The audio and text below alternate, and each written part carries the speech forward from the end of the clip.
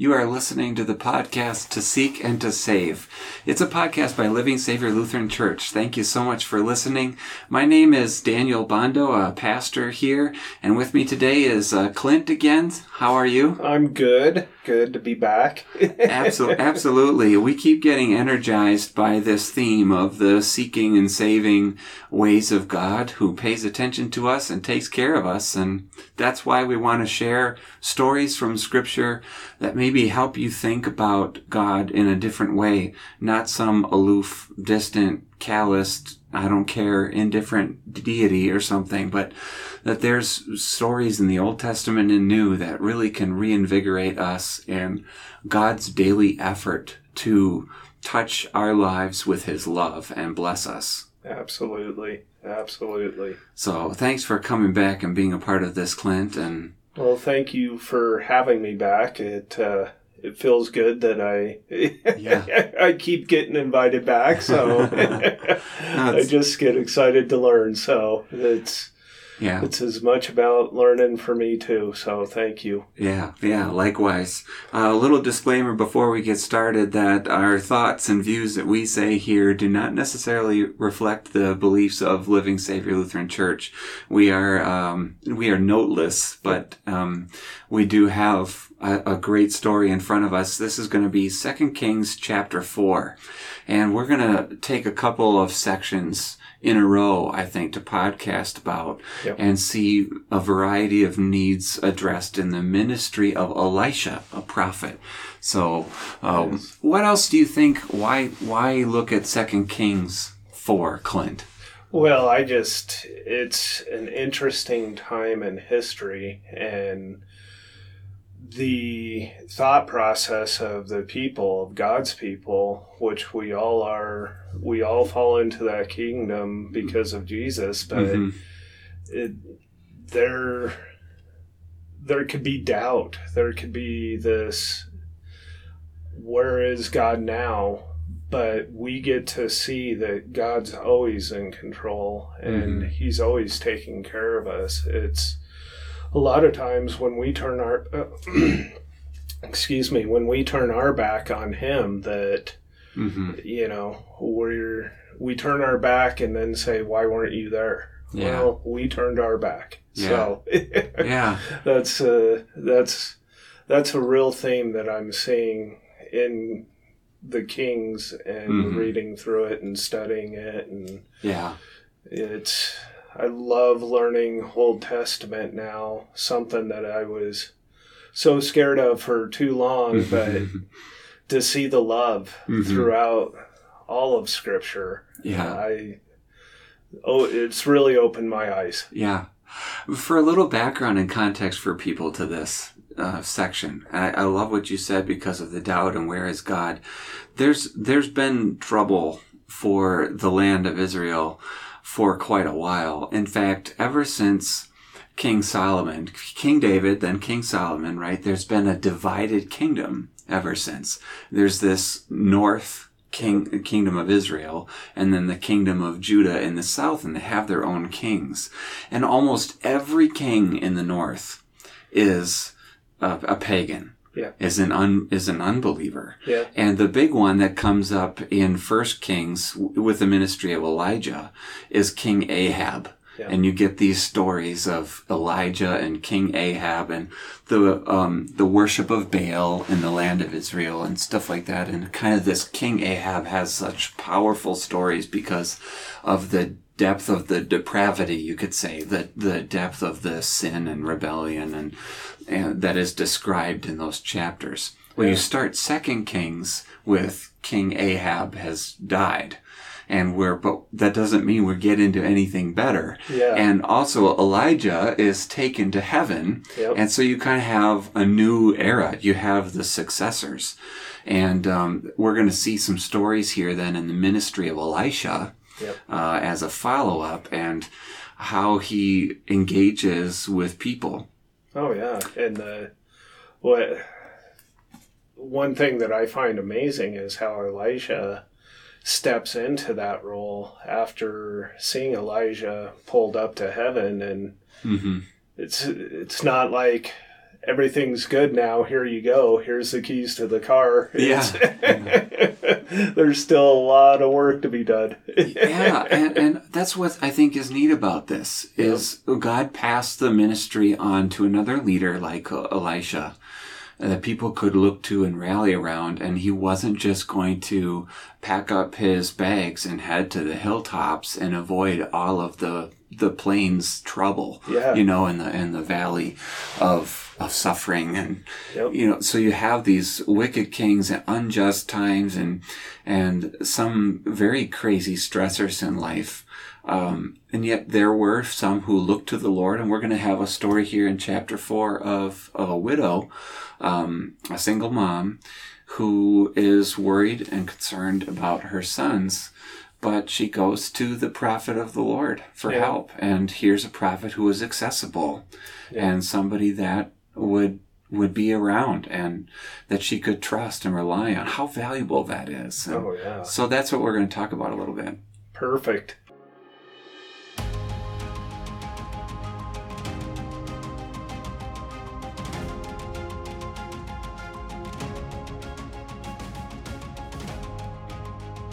Let's then get a little reading done, because there's only 7 verses to this story. So there's a wife of a man from the company of the prophets.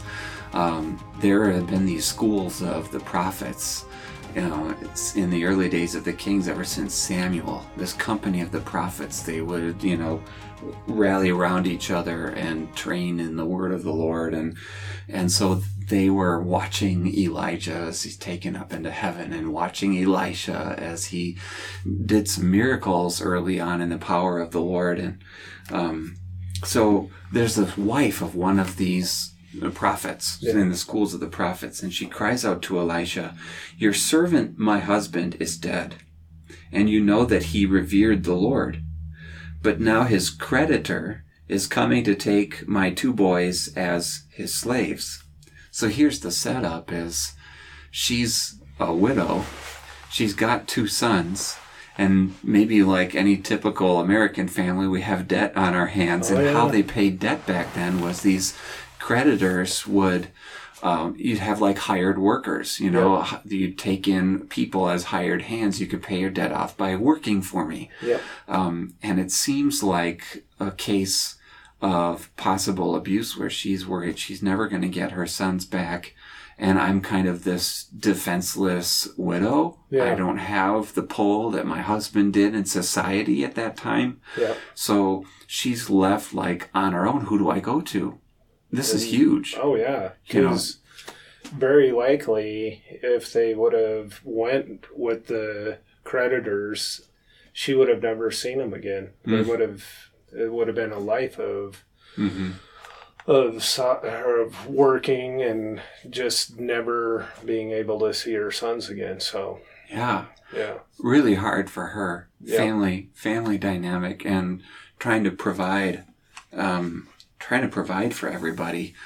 And what a neat thing to see her coming to Elisha and have this plea for help in a situation where she's probably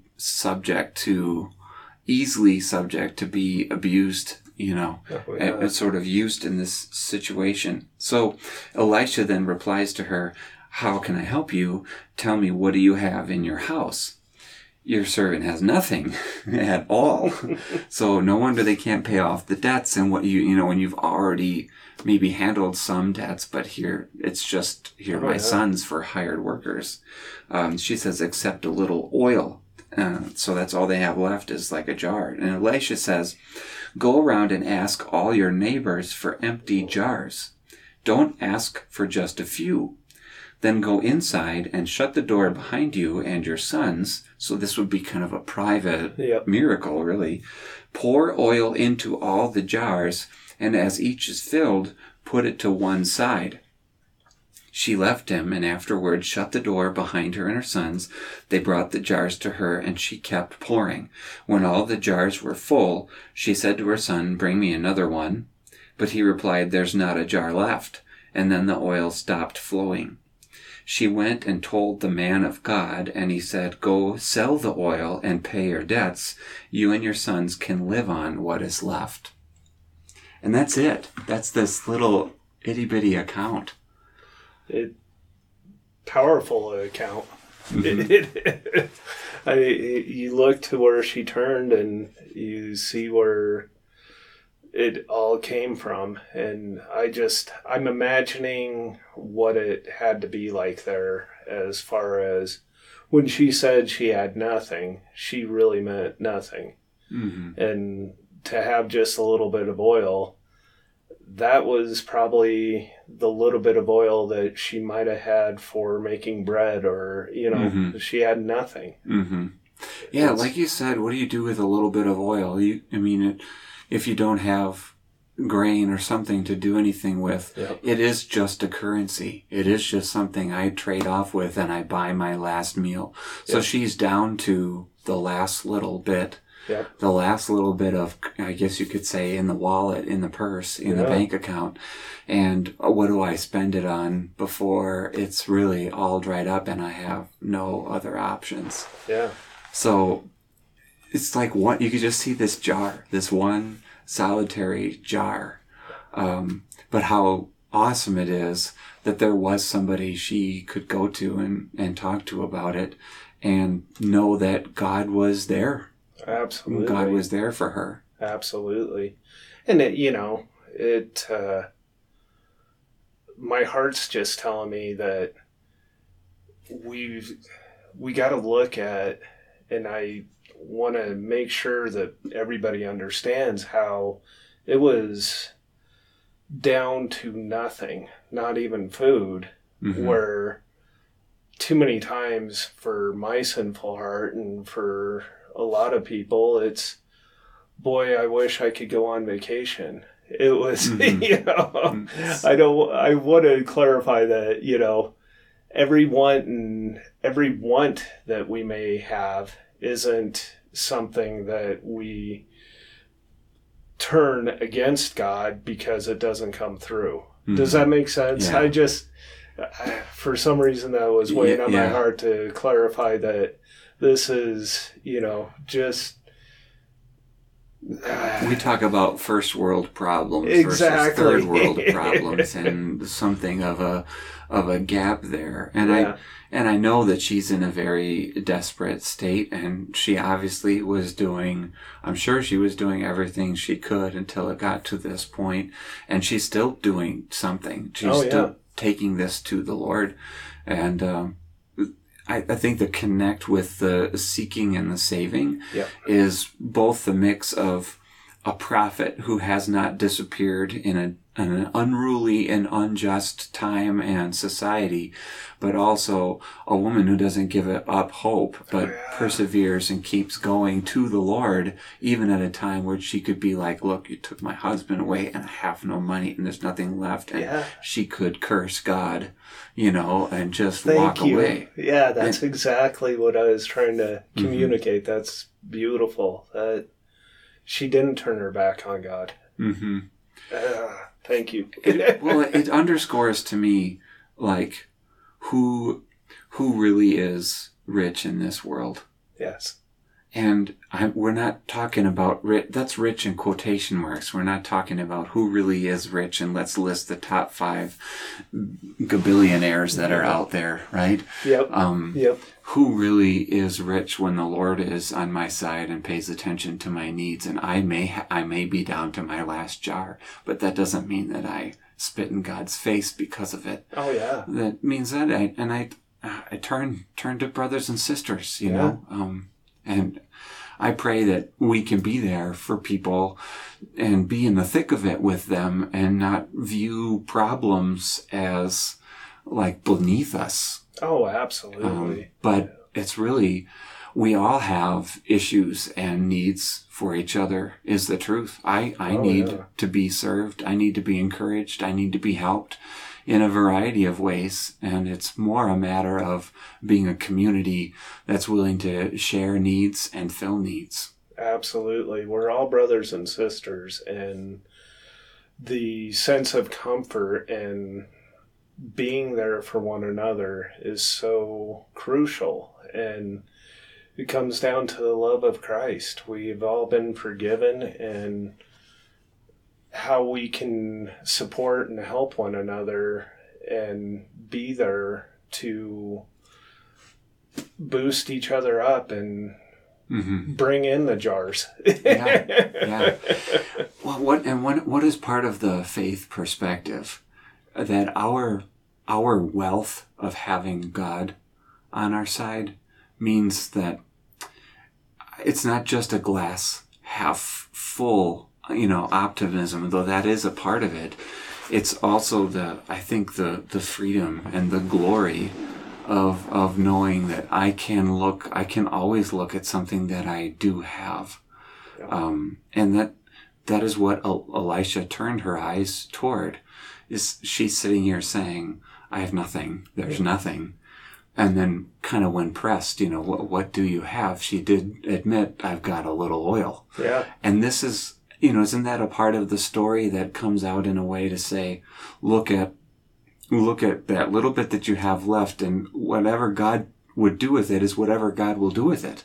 Absolutely. And he ends up once you tip that jar over and you think it's the 3 drips are going to come out and that'll be done, my 1 ounce that's left.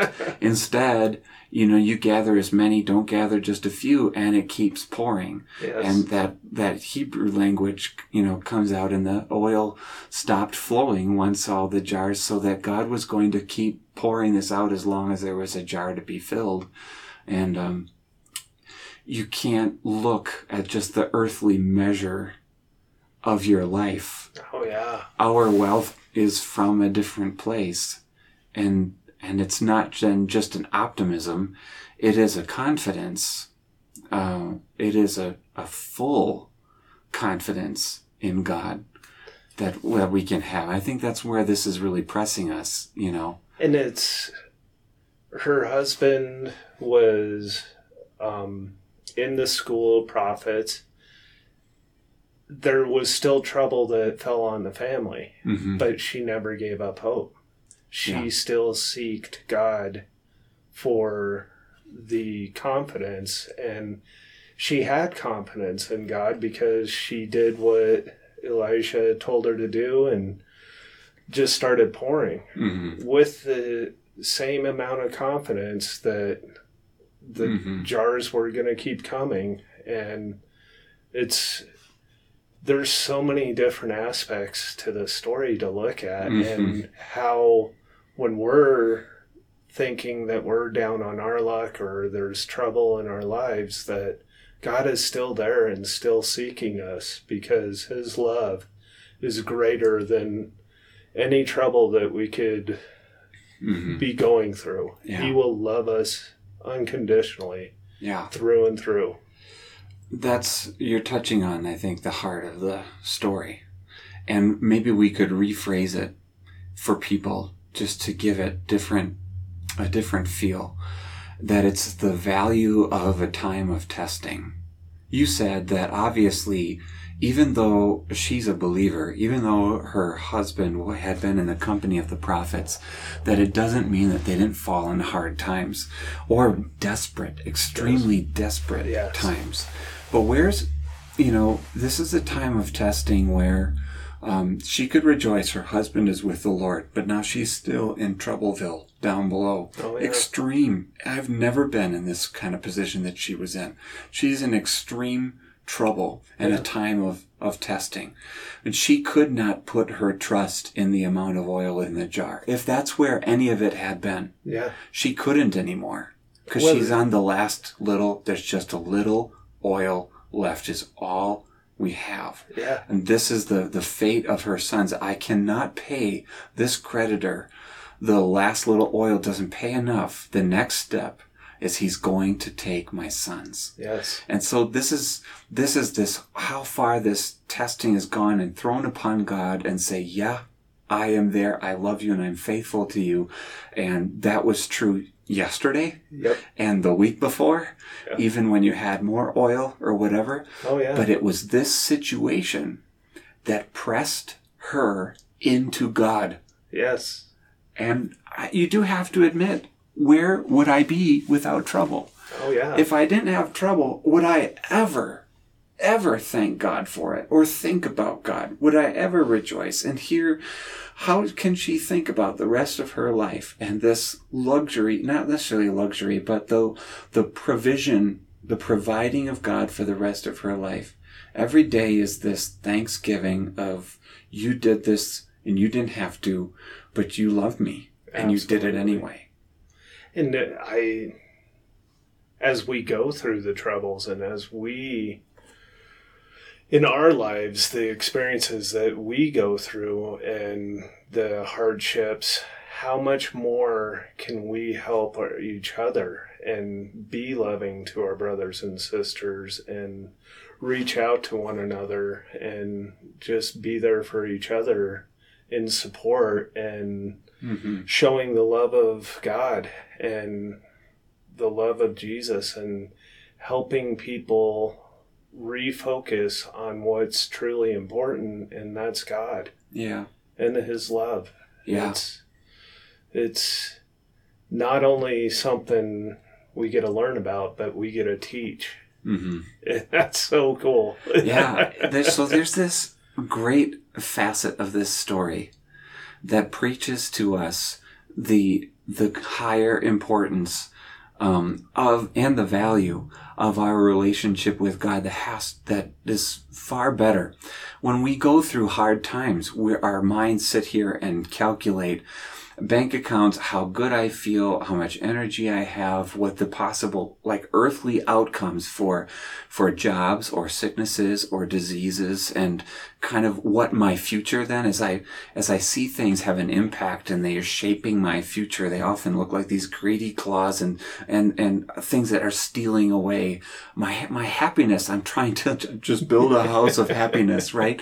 And I'm trying to build up something that's going to work out for me. And when you lose all these things, it presses you into what you can't lose. Yeah. And I just hope that people understand the value of being pushed there. Yes. So that we see that God would do this in such a way as to teach the widow that I am, and to teach us through this story, yes, that I am there for you so much more than you realize. Do you realize what would happen? You know, what I can do for you at any moment, how I can use any circumstance. All you have to do is tip the jar and it's actually going to keep flowing. And this doesn't mean that God steps in miraculous ways to provide for us like He did. Yeah. The point is bigger than that. The point is that when we support each other in our hardest times and hardest doubts, that we're not going to support each other half-baked. Yeah. And with some sort of, maybe God loves me, maybe He doesn't. No. That we can learn from this story to say, He is 100% the God who's been in my corner. And He's continually seeking everyone. Mm-hmm. We go back to seek and to save. He doesn't give up. Mm-hmm. That is, God will not give up. Mm-hmm. He's not a lazy God. Mm-hmm. I think some of this comes back also to how you tell our story. Yeah. And this is maybe a new way to think about it. We get embarrassed by debt. Yeah. We get embarrassed by need. We're not just embarrassed or ashamed or weakened, right? Mm-hmm. It's a position of weakness. It's a position of, I'm not going to go around bragging about how I owe this creditor so much money. I'm not going to go around talking about I lost my husband. It doesn't feel good to be a widow. It's just, but at the same time, how is my story told from God's perspective? Took my husband to heaven. Yeah. And He provides for me. Yeah. And I know that He is with me even when I'm working my way down to the bottom of the jar. Yeah. And I'm going to just keep doing what God gives me to do in a given day. But how I tell that story, I don't have to be ashamed of the position that I'm in. And even I think with our sin and our guilt, our own behavior, I think we feel exposed, and it's a kind of nakedness. We want to cover it all up. We want everything to look like we have our ducks in a row, when that's the opposite. A church is not a place where we come here and we just put on our Sunday best and our smiles so that, and we kind of cover up all the pain inside. It's the opposite. Look at this story, that we bring this out and we show what God is in the places where we obviously are dependent and needy in so many different ways. Absolutely. It leads you to a life that the story is thanksgiving. And I think that's, Lord, keep testing me. And if you need to take things away to teach me what it is to be thankful just for you, to have you, that is a valuable, that is a life lesson. That's a discipleship that means more to me than living in a palace and never getting sick and having a life of ease. This is hugely valuable for people, to be pressed into suffering in a way where God seeks you in order that he might actually be God for you. And that is it's so good. It is, because you touched on so many great points. And in a society like we're living in right now, and a pandemic and situations that a lot of people that I speak to say, I never thought I'd live to see this happen in my lifetime, or that kind of, and to sit back and just what you said, God is seeking each one of us, and the purpose, it may be unknown to us, but when we turn and we look to the one that has everything, that created it all, that's where we find the love. Mm-hmm. And it's the comfort. I know too many people who, through embarrassment, turn it over to anger and then use anger to cover their embarrassment. And like you said, the church is here to welcome with open arms and to love and to minister to one another and to be there. So very powerful stuff. We all have that story, a beggar story. We all have it because of our sinfulness. We all have it because of worries and fears and doubts related to family, related to future. We have this way of thinking we're the only ones who are struggling, and everybody else is Facebook, Facebook perfection and Facebook beauty or something like that. And instead, we can be raw with each other in the most rawest of places, like guilt and shame and fear, death. Because guess what? God went there. These stories go there. This is just one of those stories, and it's the same thing. We see a savior on his knees with sweat dropping like blood from his forehead in a garden in prayer, as he went and put his trust in his Father's will, and then he showed us faith, and also showed us a word. A confident word of a God who's willing to go to the cross and suffer our worst so we'd never have to. And I just hope that people give us a chance to be brothers and sisters, to say there aren't levels in the Christian church. We're all hitting rock bottom all the time. But there is simply the beautiful thing of the ladder that comes from God, the rope that is thrown to us that we can keep climbing out before we fall into it again. And that is what it is to read the Bible. That is what it is to have a God in your life, a saving God. So, and if we can come together and encourage people and encourage each other, that's what we're here for. So we're going to look at some more of these angles as kind of how God penetrates the darkness with his wonderful light. And why not 2 Kings, right? There's so many pages of scripture where you could do this, and why not look at some more of them as we deal with life together. Absolutely. And bring it to a living Savior. Let's pray. Yes. Thank you, Lord, for being such a steady rock for all of our unsteady aspects of life. We find ourselves pained and troubled by so many different things that just overwhelm us and get completely out of control and messed up, and we don't know where to turn. And yet your word has stories that are filled with those same pains, with those same fears and worries, and they are told in such a way to instill confidence with us that you are never far away, that you are always right there, and even when we're down to the last little bit of oil, you know how to bless us just right for our good. Help us not to be afraid of the time of testing, but to see that the beauty is in recognizing your gifts and your presence and your love for us every day, no matter how bleakly it looks. Continue to be with us, Lord, and bless these Bible studies that we might grow in faith and be strong in who you are when we are weak. In your name we pray. Amen. Amen.